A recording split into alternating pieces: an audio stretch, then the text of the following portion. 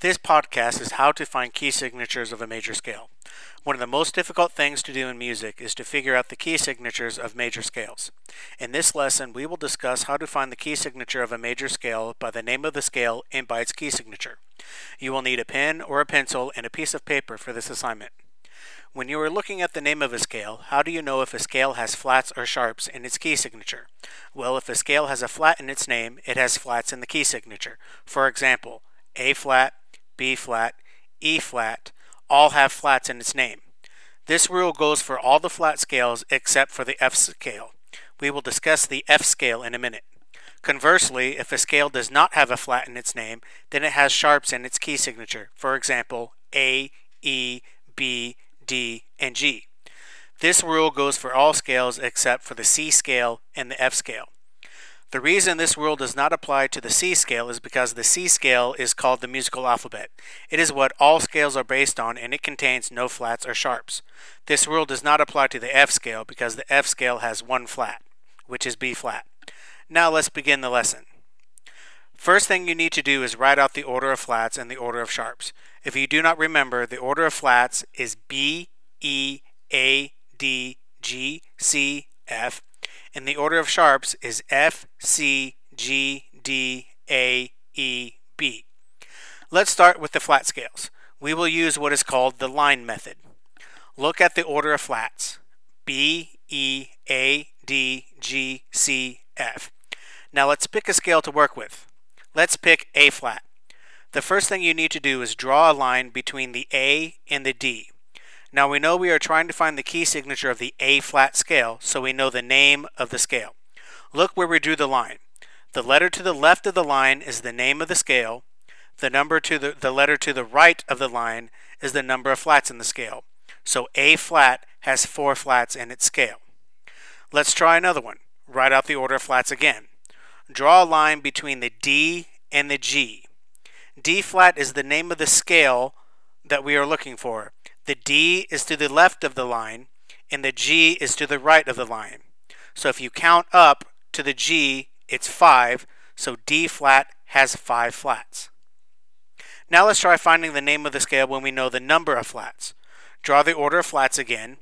B, E, A, D, G, C, F. Let's find the name of the scale that has 3 flats. So go to the start of the order and count up 3. You get to the A.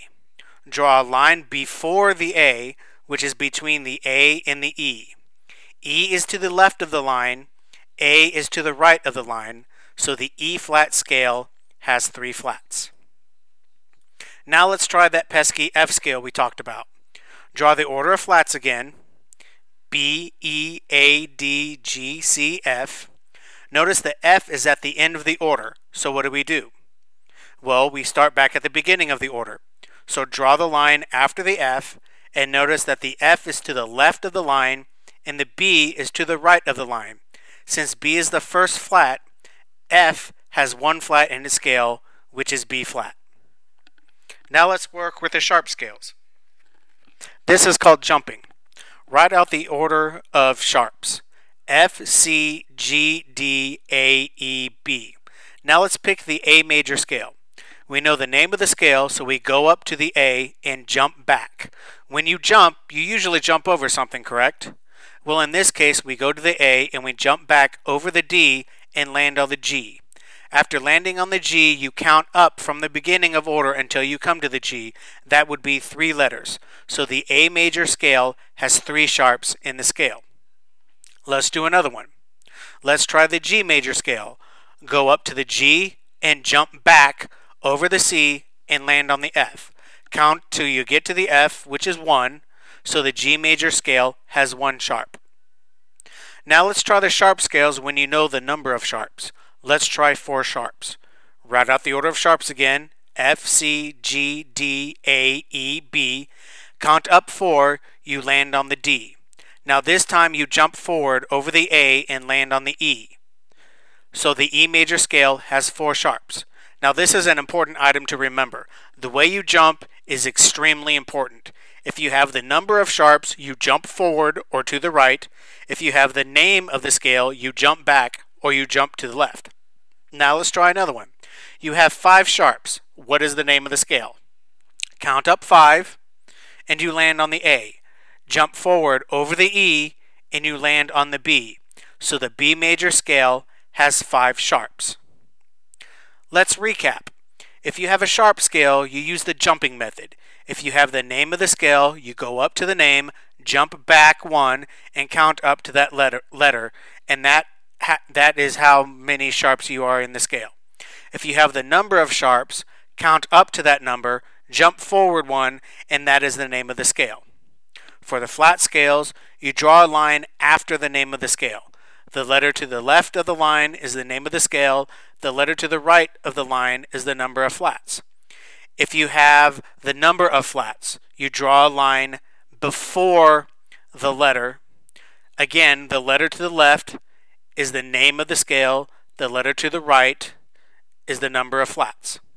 Now there's another easy way to find the key signature of a major scale, and that is called the rule of 7, which means that a flat scale plus a sharp scale has to equal the number 7. So A flat major plus A major has to equal 7. So A flat major has 4 flats and A major has 3 sharps. 4 plus 3 equals 7. Now why do the scales have to equal 7? Because there are 7 notes in a scale with the first note repeating the last note for the octave. So the scales must equal 7. So a flat scale plus a sharp scale has to equal 7. Another example, G major has 1 sharp.